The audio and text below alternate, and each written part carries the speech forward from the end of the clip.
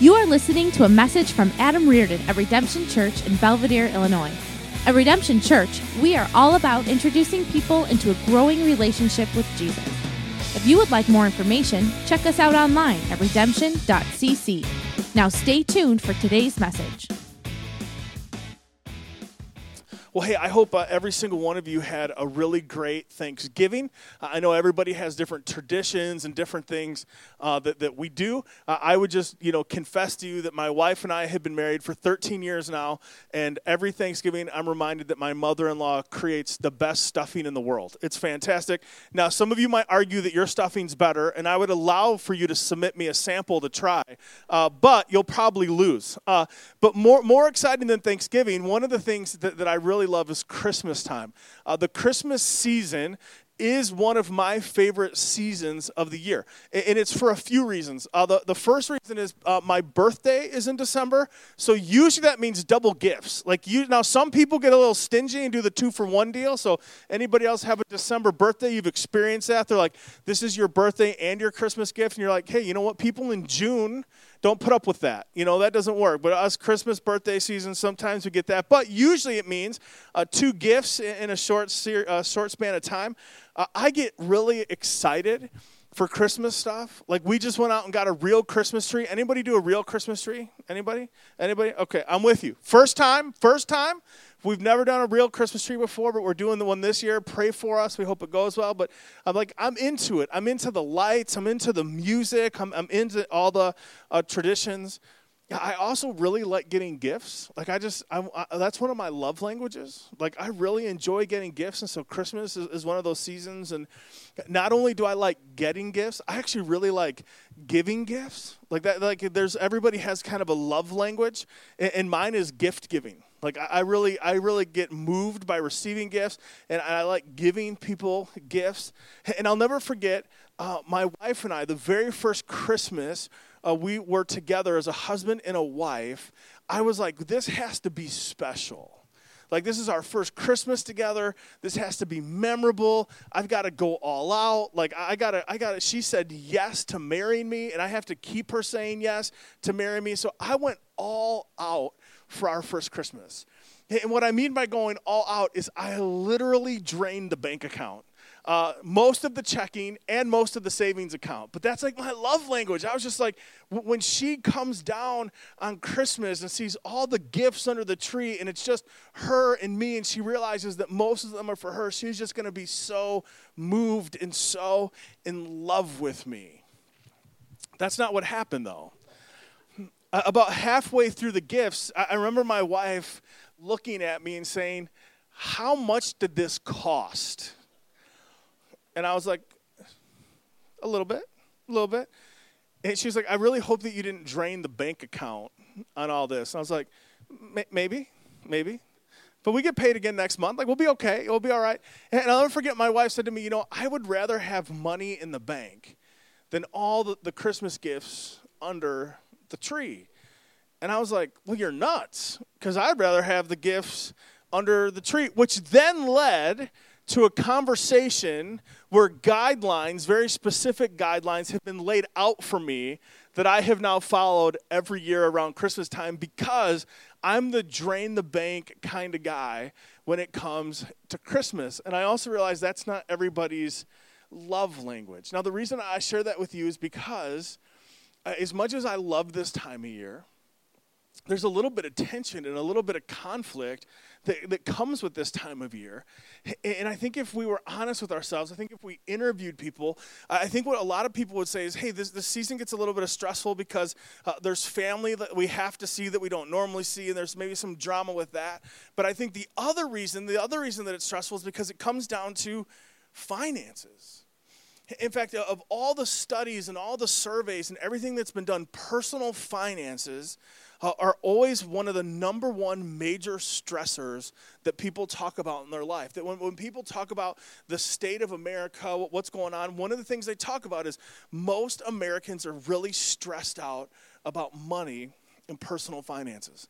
In fact, a lot of studies say that couples who get divorced, when they're asked the question, what were some of the factors that led to your marriage falling apart? One of the number one reasons that's brought up time and time and time again is finances. That within the marriage, there was so much stress and so much friction and so much conflict around finances that it actually hurt the marriage. And so what we're going to do today is we're going to talk about finances. We're going to talk about money today. And I know that's no one's favorite topic to talk about. And just to be totally transparent with you, as a teacher and as a pastor, it's one of my least favorite topics to talk about. But there's two reasons we've got to talk about this. There's two reasons that we have to talk about personal finances. And the first one is this. It's because our money is always connected to our heart. Our money is always connected to our heart. The way we view our money, the way we think about the money, the way we spend our money is directly connected to our heart. Which is why we can talk about some topics and some issues on Sunday morning and it doesn't raise your anxiety, it doesn't raise your blood pressure. But the minute we say we're going to talk about finances, we all get a little bit squirrely. There's a little bit of conflict in us, and we know this might probably be a little painful, or maybe you've already put up the wall and say, I probably am going to disagree with everything you're going to talk about this morning. And the reason we do that is because our heart and our money are directly connected. In fact, one of the things I hear all the time from people is to say the reason that we don't go to church or the reason we have an issue with the church is because we just feel like the church is after our money. See, people will say that, and it used to kind of throw me off. It used to get me a little bit nervous. I used to feel like I had to defend that statement. But what I realized over time is that when people say, hey, the church is just after my money, that's more of an indictment of their heart than it is an indictment of the church. Because you know what? Like, I've never had the conversation with somebody where they're like, you know what? That Amazon, like Amazon Prime, you know what they're after? My money. Like, I've never had the conversation with somebody. It's like, you know what? Target, Walmart, Starbucks, Ulta, Farm and Fleet, they're just after my money. But they are. I mean, those organizations exist for one reason, to get you to spend money at their places. And see, the reason that we're never upset about that is because we tend not to get upset about the places that we worship. We tend not to complain about the things that are really close to our heart. And see, one of the reasons we have to talk about money is because our money and our hearts are so directly connected that this matters. The other reason we have to talk about this is we've been in this series called Stranger Things. We've been talking about fighting against the upside down in our lives. And so we've talked about what happens when we get upside down with our time, what happens when we get upside down in our relationships, what happens when we get upside down in our marriages. And when it comes to finances, our personal finances are one of those areas where it is so easy for us to get upside down, but it is so hard for us to get out of the upside down. Like, we live in a time when it is so easy to get into debt. Like, we've made it so easy for people to buy things that they can't afford. We just call it credit. And like, there are companies that all they want to do is give you credit so you can buy things that you can't afford. So now you owe them money, and it'll take you a really, really long time to pay them back. It's so easy to get into debt. Facebook reminded me, because I forgot, that 3 years ago this week we bought our house, which was a huge moment for us. We knew God had called us to come to Belvedere to start a brand new church startup. We were really excited about that.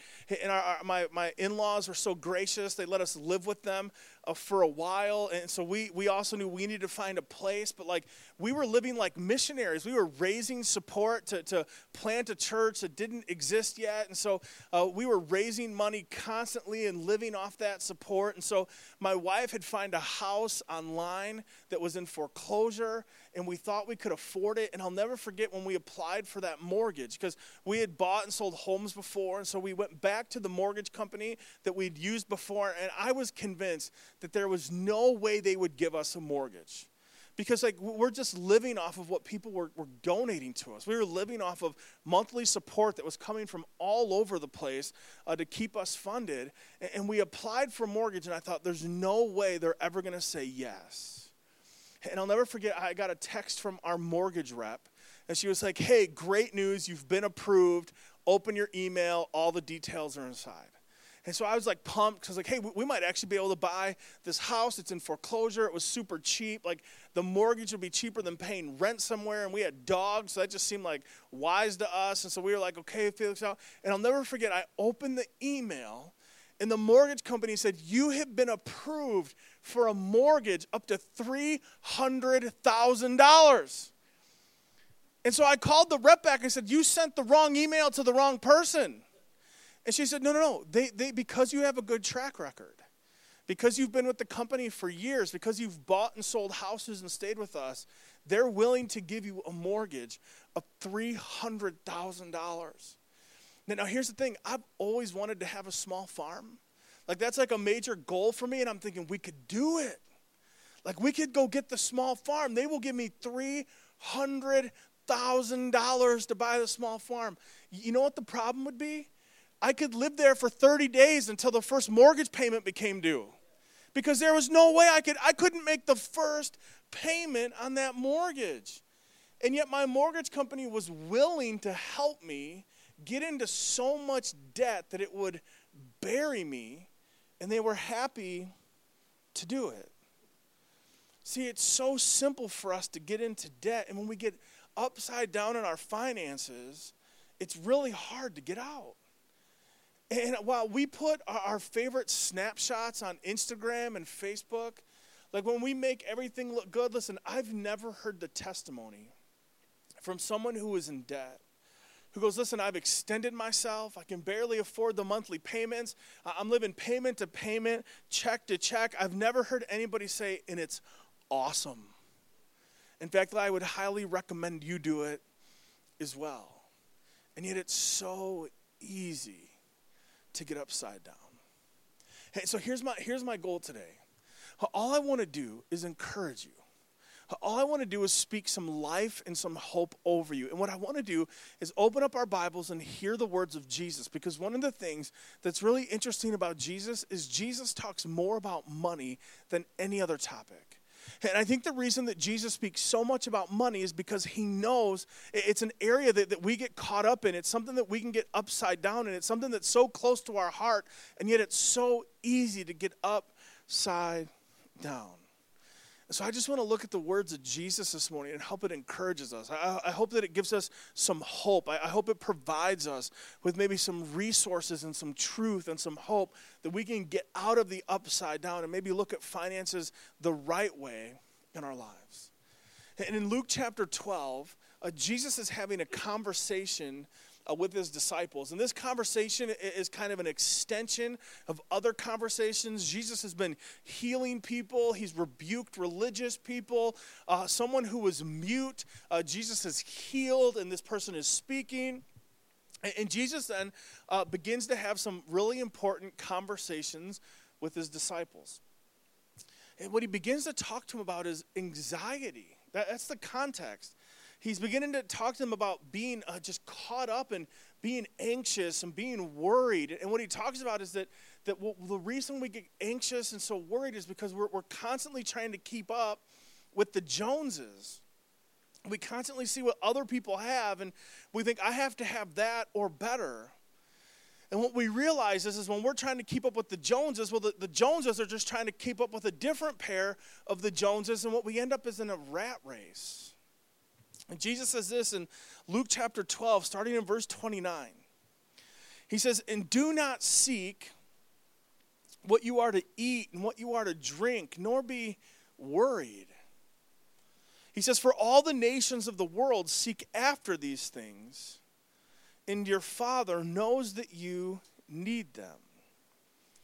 And so Jesus goes, hey, there's this way. And he's like, it's really popular. In fact, the way he labels it is he says, the nations of the world do this. They're worried about what will I eat and what will I wear and what do I have? What kind of resources will I have? How will I get mine? And what kind of belongings will I have? And then in verse 31, Jesus uses this word. He says, instead. So instead of keeping up with the Joneses, instead of being so worried and consumed about how much and where it'll come from and what it'll look like, he says, instead, seek his kingdom. He's talking about the kingdom of his Father. See, Jesus could say it this way. He says, seek the kingdom of God, and these things will be added to you. See, what Jesus begins to reveal to us is that in every single one of our lives, we will either chase after the Creator God, or we'll chase after created things. And so Jesus goes, listen, instead of pursuing all the created things, instead of going after all the stuff, why don't you spend your time and your energy? Why don't you take your pursuit, and why don't you pursue the God that's created you? And he says, in the pursuit of God, in the relationship of knowing your Heavenly Father, in the pursuit of seeking his kingdom, you know what'll happen? All the other stuff will just be added to you. Like you don't have to spend a lot of time going after this stuff. Because your Heavenly Father loves you so much and he knows exactly what you need, that as you pursue him and as you grow in your relationship with him, he'll just add you the stuff that you're already worried about.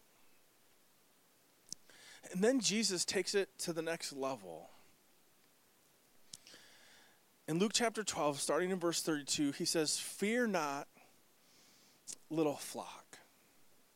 Because what Jesus begins to realize is that when it comes to our finances, when it comes to our resources, when it comes to our stuff, what will we wear, where will we live, how many resources will we have, what will we be able to afford, that it worries us. Like Jesus knows what keeps you up at night and he cares about it.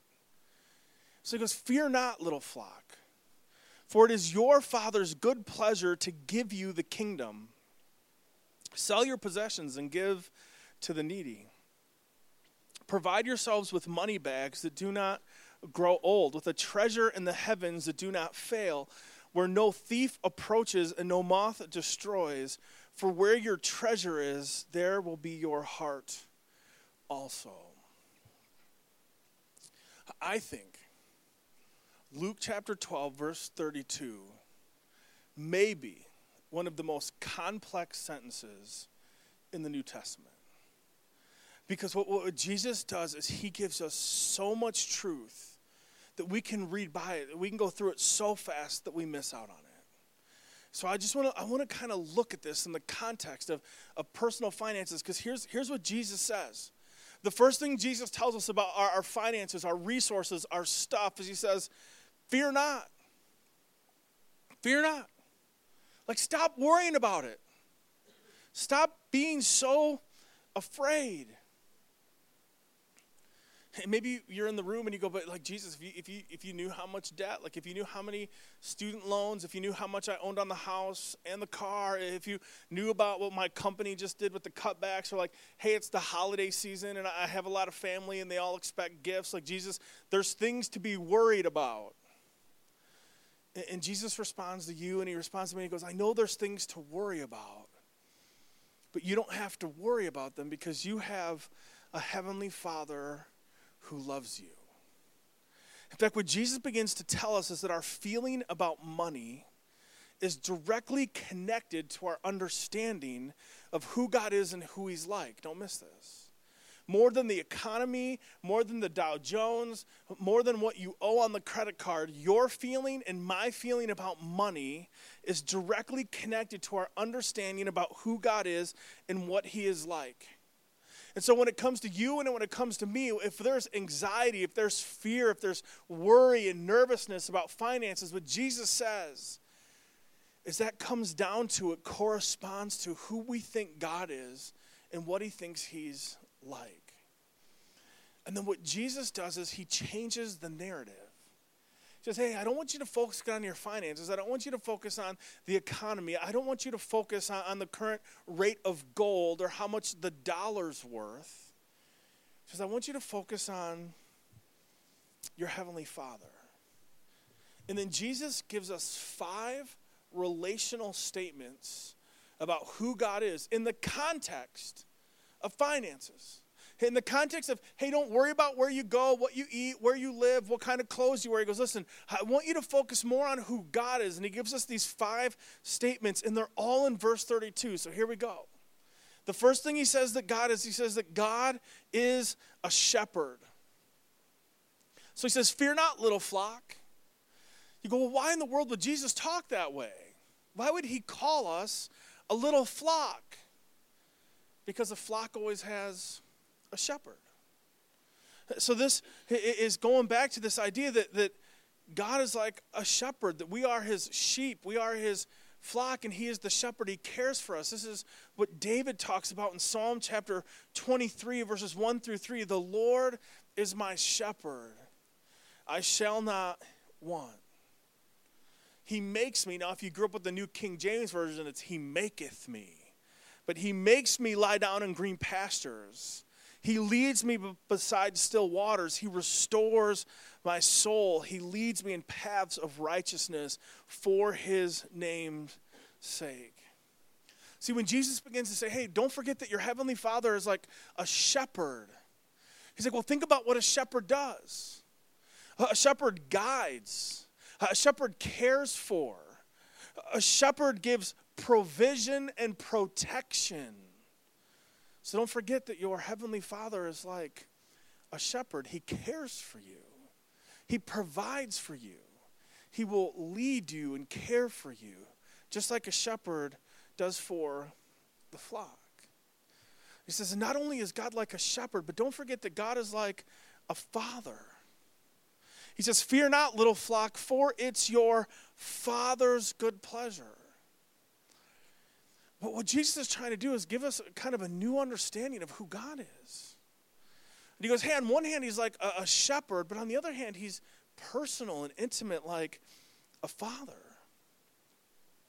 That every single one of us have a heavenly Father who is greater than our earthly father. Even if you had a wonderful father, that our heavenly Father is a perfect Father who cares for you, who knows what you need, who works to provide for you, who helps shape you and discipline you, who always wants what's best for you. Like Jesus tells us that God always gives us his best. He says, listen, I know some of you are suspicious. I know some of you have experience. He's even said, listen, some of you think that God's kind of like the God that you would ask him for a fish and he'd give you a snake instead. He said, but he's not like that. He says, if your earthly Father knows how to give you good gifts, then how much more would your heavenly Father know how to give you good gifts? He's your Father. And see, one of the things you know as a parent is that there's an incredible difference between what your children need and what your children want. See, like if my children got what they wanted, they would stay up till midnight every night eating ice cream, watching whatever they wanted to watch on the TV, but it wouldn't go good for them. You see, good parents don't always give their kids what they want, but they always work towards giving their kids what they really, really need. This is why you make your kids go to school. This is why you make your kids visit the dentist. This is why you make your kids eat things like vegetables. Because you want what's good for them. And Jesus reminds us that God is a heavenly Father who provides us with what we need. That he loves us tenderly. And yet he has authority over us. That like a father and a child, that he has authority, but he uses his authority and his power for provision, for providing, for guidance, for discipline, for providing us with what we need. So it says, your God is like a shepherd. He said, your God is like a father. And then he reminds us, he says, and by the way, your God is like a king. He says, for fear not, little flock, for your Father's good pleasure is to give you the kingdom. Well, only one person can give you access to the kingdom, and that's the king of the kingdom. Now, this is foreign to us because we don't have a king. We have a president that we elect. But in Jesus' time, there were kings, and kings oversaw the kingdom. The kingdom represented the rule and the authority and the provision of the king. And kings sat in a throne where they were ruling and reigning and had all authority and all power. And see, when Jesus says that you have a God who wants to give you the kingdom, he says, don't forget that he's the king of the kingdom. That's why he can give you the kingdom. See, I can't give you the kingdom of England because I have no authority there. Only the queen could give you access into the kingdom. Only she has the keys to Buckingham Palace. I don't. Jesus, don't forget that your heavenly Father is like a king. He oversees the kingdom. He has power. He has sovereignty. That a king can protect and go to war. That the king oversees the wealth. A king is always to be obeyed. Just don't forget that your God is like a shepherd, that he's like a father, and he's like a king. And then he gives us some more descriptions, and he says, don't forget that your God is a generous God. We're still in Luke chapter 12, verse 32. Fear not, little flock, for it's your Father's good pleasure to give you the kingdom. Jesus doesn't say that he's renting you the kingdom. He's not leasing you the kingdom. He's not selling you the kingdom. If you go on a tour, then you can have a free weekend in the kingdom. It's not a timeshare. He is giving us the kingdom, that God is generous. That we don't earn the kingdom of God. We don't store up credits for the kingdom of God. That God is a generous giver who gives us freely the benefit of his kingdom. And I love what he says next, because I think we forget this about God all the time. And I think it's so perfect that Jesus reminds us, because he says, hey, he's a shepherd, he's a father, he's a king, and he's generous. And you know what else he is? He's happy. Like, when was the last time you thought about God as a happy God? Like, sometimes when we think about God, we think about this guy in a throne that we've never really seen. He probably has white hair and a beard, and like he wants to throw a lightning bolt at you, and he's just waiting to get you. That's not a biblical definition of God.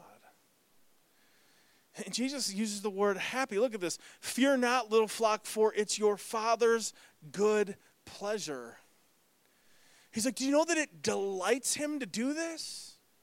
Do you know that it brings God joy to have a relationship with you, where he can invite you into the kingdom, where he can provide for you, where he can care for you, where he can give to you, where you find your satisfaction in him and him alone?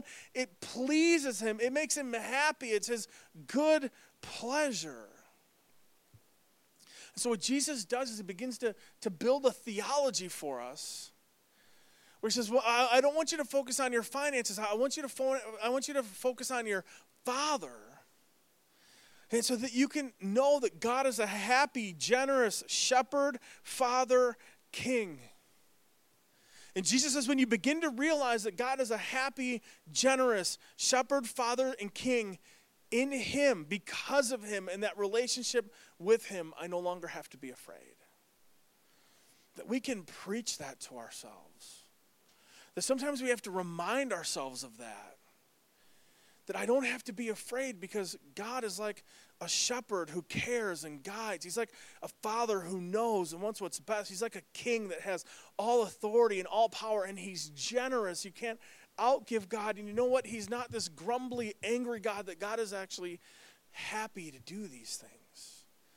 That it brings him good pleasure. And see, Jesus begins to tell us about God. And then he says, in light of this, because of this, I want you to think about finances. I want you to think about money. I want you to think about possessions and stuff differently than people who don't know God. He says, this isn't a to-do list.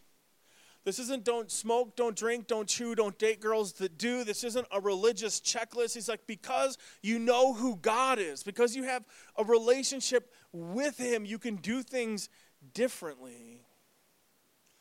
And see, what I think Jesus says next is this, is he says that trusting God and having a relationship with him carries a strong impulse towards simplicity.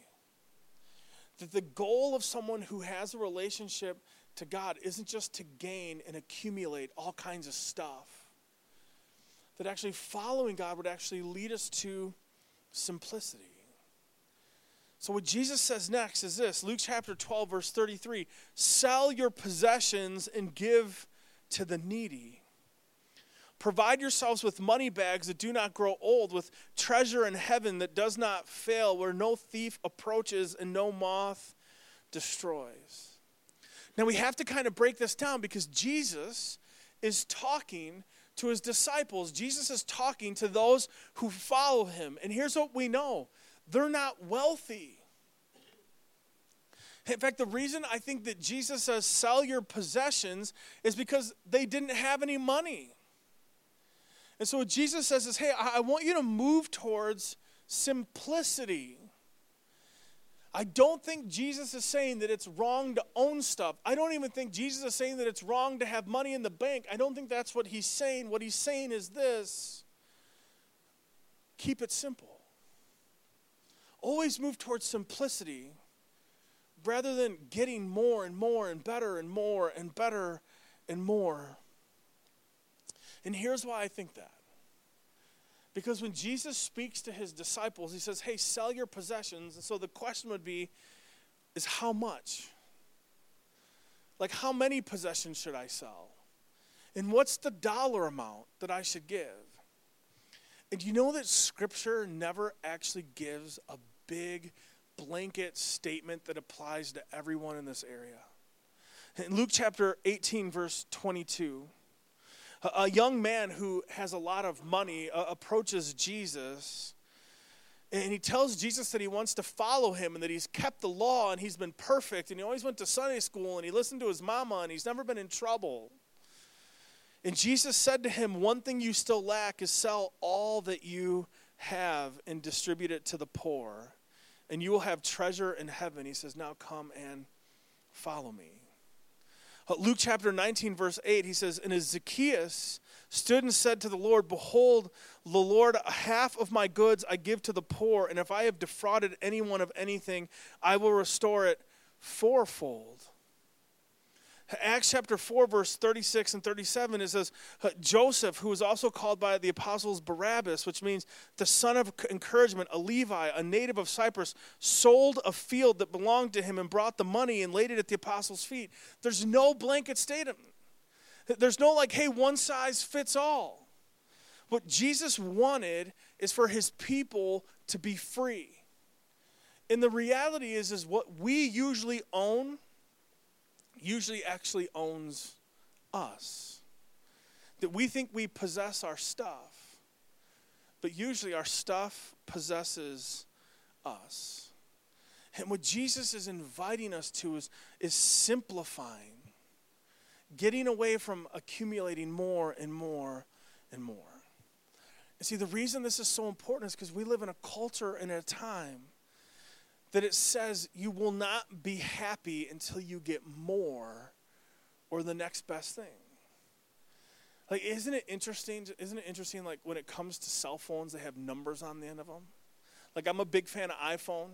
Like, I just like Apple. If Apple made a toilet, I would probably look into buying it. That's just where I'm at.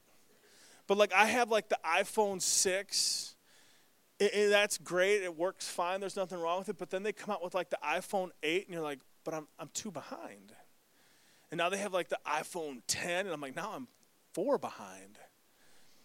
Isn't that what our culture tells us? Like, if you just get the next best thing, if you just upgrade and upgrade and upgrade, eventually you'll be happy. Like, have you noticed how all the commercials have already changed because it's Christmas time? And like, here's like, my wife and I just had this conversation. I have 2 young boys. They're into Star Wars. I think Lucasfilms is incredibly smart because they put Star Wars out at Christmas for one reason, so they can dominate the Christmas market. And like, my kids have already made their Christmas list, but you know what's going to change in like 2 weeks? It's going to all change to Star Wars.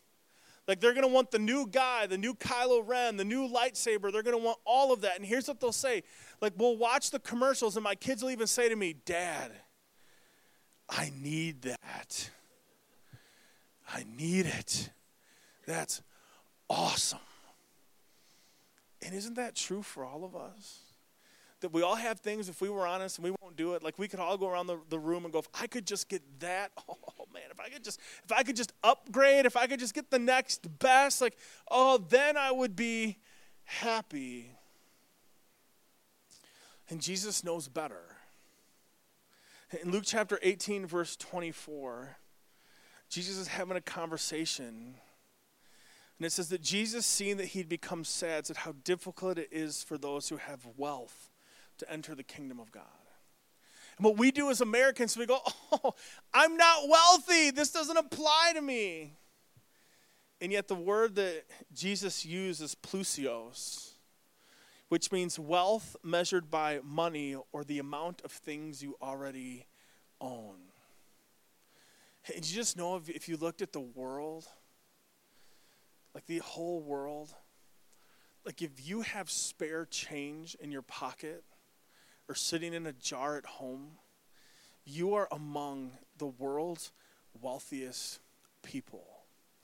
And I know it doesn't always feel that way, but come on. Most of us have houses attached to our houses for our cars to live in. And some of us have so much stuff in those houses for our cars that we can't even park our cars in the houses that we built them. We were among some of the wealthiest people in the world. And what Jesus says, continuing in Luke chapter 8, he says this. He's talking about the gospel taking root in our hearts, our love for Jesus and being saved by him growing. And he says this. He talks about different types of soil and how the seed takes root. And he talks about this last one. He says, and as for those that fell among the thorns, they are those who hear, but as they go on their way, they are choked by the cares and the riches and the pleasure of life, and their fruit does not mature. Come on, church. We know this struggle. That on one hand, we're like, God, I so desperately want you better as one day in your courts. God, I desire you. But God, I also desire a vacation, an upgraded vehicle, a new boat, a new house, the iPad, iPod, iPhone, and the magic number in the bank account. And what happens is when our desire for stuff is greater than our desire for God, what we ultimately say is, God, I find you valuable, but I desire this other stuff so much that I'm willing to compromise you to get to the stuff. Listen, there's nothing wrong with earning lots of money. There's nothing wrong with having stuff. But according to Jesus, there is something wrong with earning lots of money and keeping it all to yourself, or earning lots of money and buying all kinds of stuff just for yourself, that it's spiritually dangerous for you and for me to put our delight and our satisfaction to treasure up stuff and money and more stuff. And then Jesus gives us this huge revelation. Because I've always been taught, and you've probably always been taught, that you need to go to school to get a good education so that you can get a good job, so you can get good money. And the reason you need to get good money is because you'll probably want to get married, and families are expensive, and houses are expensive, and you'll want to have nice stuff. And what Jesus says is the purpose of money is treasure in heaven, not on earth. Look what he says, sell your possessions and give to the needy, and provide yourself with money bags that do not grow old. I love what Jesus said here, because I think what Jesus is talking about, I think what he's talking about is this, there's this thing that can be so big that we don't even get it, because I don't carry a money bag, I carry a wallet. And like some of you ladies carry money bags, but there's more than money in there. And Jesus is like, I want you to think about this. I want this to blow your mind a little bit. He's like, I want you to provide yourselves with money bags that do not grow old, with the treasure that's actually stored up in the heavens, that it will not fail, it will not grow old. No moth will destroy it. No thief can ever steal it. There is a huge potential for you and for me to spend the majority of our money on things that will one day end up in the garbage dump, No legacy, no lasting impact, just rot, decay, and nothing. Jesus goes, no, your finance isn't just about getting stuff here. It's about storing up for yourself treasures in heaven. And see, the way that we make money bags which don't get holes, the way that we make money bags that never rot, that never are stolen, that never fail on getting a return, is by spending that money in such a way that it actually stores up treasures in heaven. That Jesus says that there's something about our love for him, our knowledge of him, that relationship with him, where we would actually be people who are so powerfully persuaded by the fact that God is a generous, happy, loving God who is a king, a shepherd, and a father who is generous and is happy, that we would always move towards simplicity. That rather than constantly pursuing more and more and more and more, that we would actually go, hey, I need less and less and less. How can I simplify and serve? How can I simplify and serve? How can I simplify and serve? How can I simplify and build up the kingdom of God? How can I get rid of the clutter and build the kingdom? And then Jesus gives us this huge, powerful statement. He says, for where your treasure is, there your heart will be also. See, your heart and your money are connected. My heart and my money are connected. See, one of the ways we could do a spiritual checkup is we could simply ask the question, where do I spend the majority of my money? Because Jesus says, where my money goes, my heart follows. And where my heart goes, my money follows. The treasure is the thing that we cherish. Our heart is the organ that does the cherishing. And so if we treasure God, then that's where our heart will be and our money will follow. But if our treasure is more and better, that's where our heart will be and our money will follow. Which means one of the greatest ways for us to guard our heart is to actually create a budget. Especially this time of year. That one of the greatest ways that I can guard my heart and that you can guard your heart is by actually creating a budget and sticking to it. Because I've been there before where you get to the end of the month and the question you ask is, where did all my money go? And a budget is where you get to tell your money where it's going to go. And when we make a budget, what we do is we say, you know what? The priorities remain the priorities. The things that are important stay at the top of the list. The things that aren't important stay at the bottom of the list. And listen, I'm going to give you two really great resources this morning. Like the first thing, like I've been through it like at least half a dozen times. Financial Peace University is incredible. Like we were geared up to offer a community group, Financial Peace University this year, and like we still have all the stuff. We'd still love to do the group. Like listen, if you go, hey, I need help in this area. I need to help to get out of debt. I need help in creating a budget. I need help in this area. Get out your communication card and say, I'm interested in Financial Peace University, and we'll figure it out.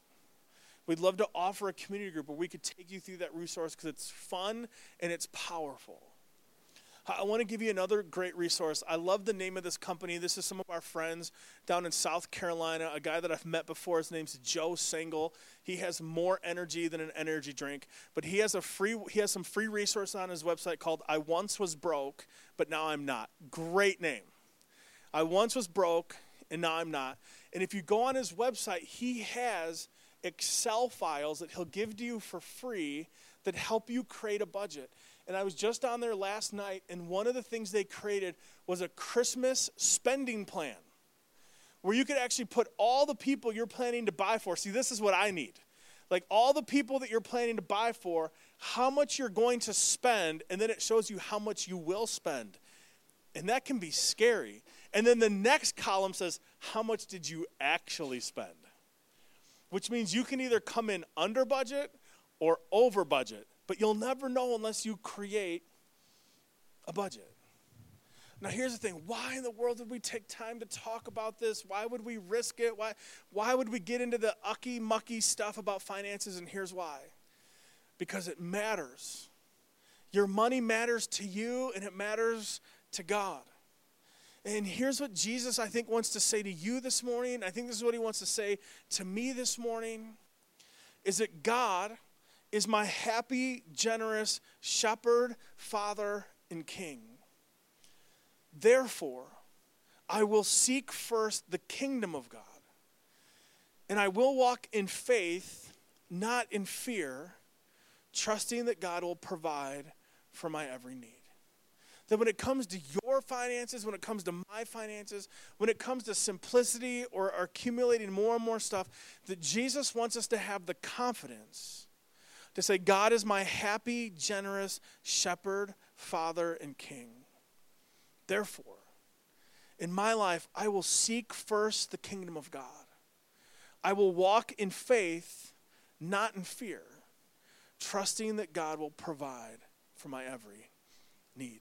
Let me pray for us. Thanks again for listening to this message from Redemption Church in Belvidere, Illinois, where we believe faith is a journey, not a guilt trip. Listen again next week, but in the meantime, visit us at redemption.cc.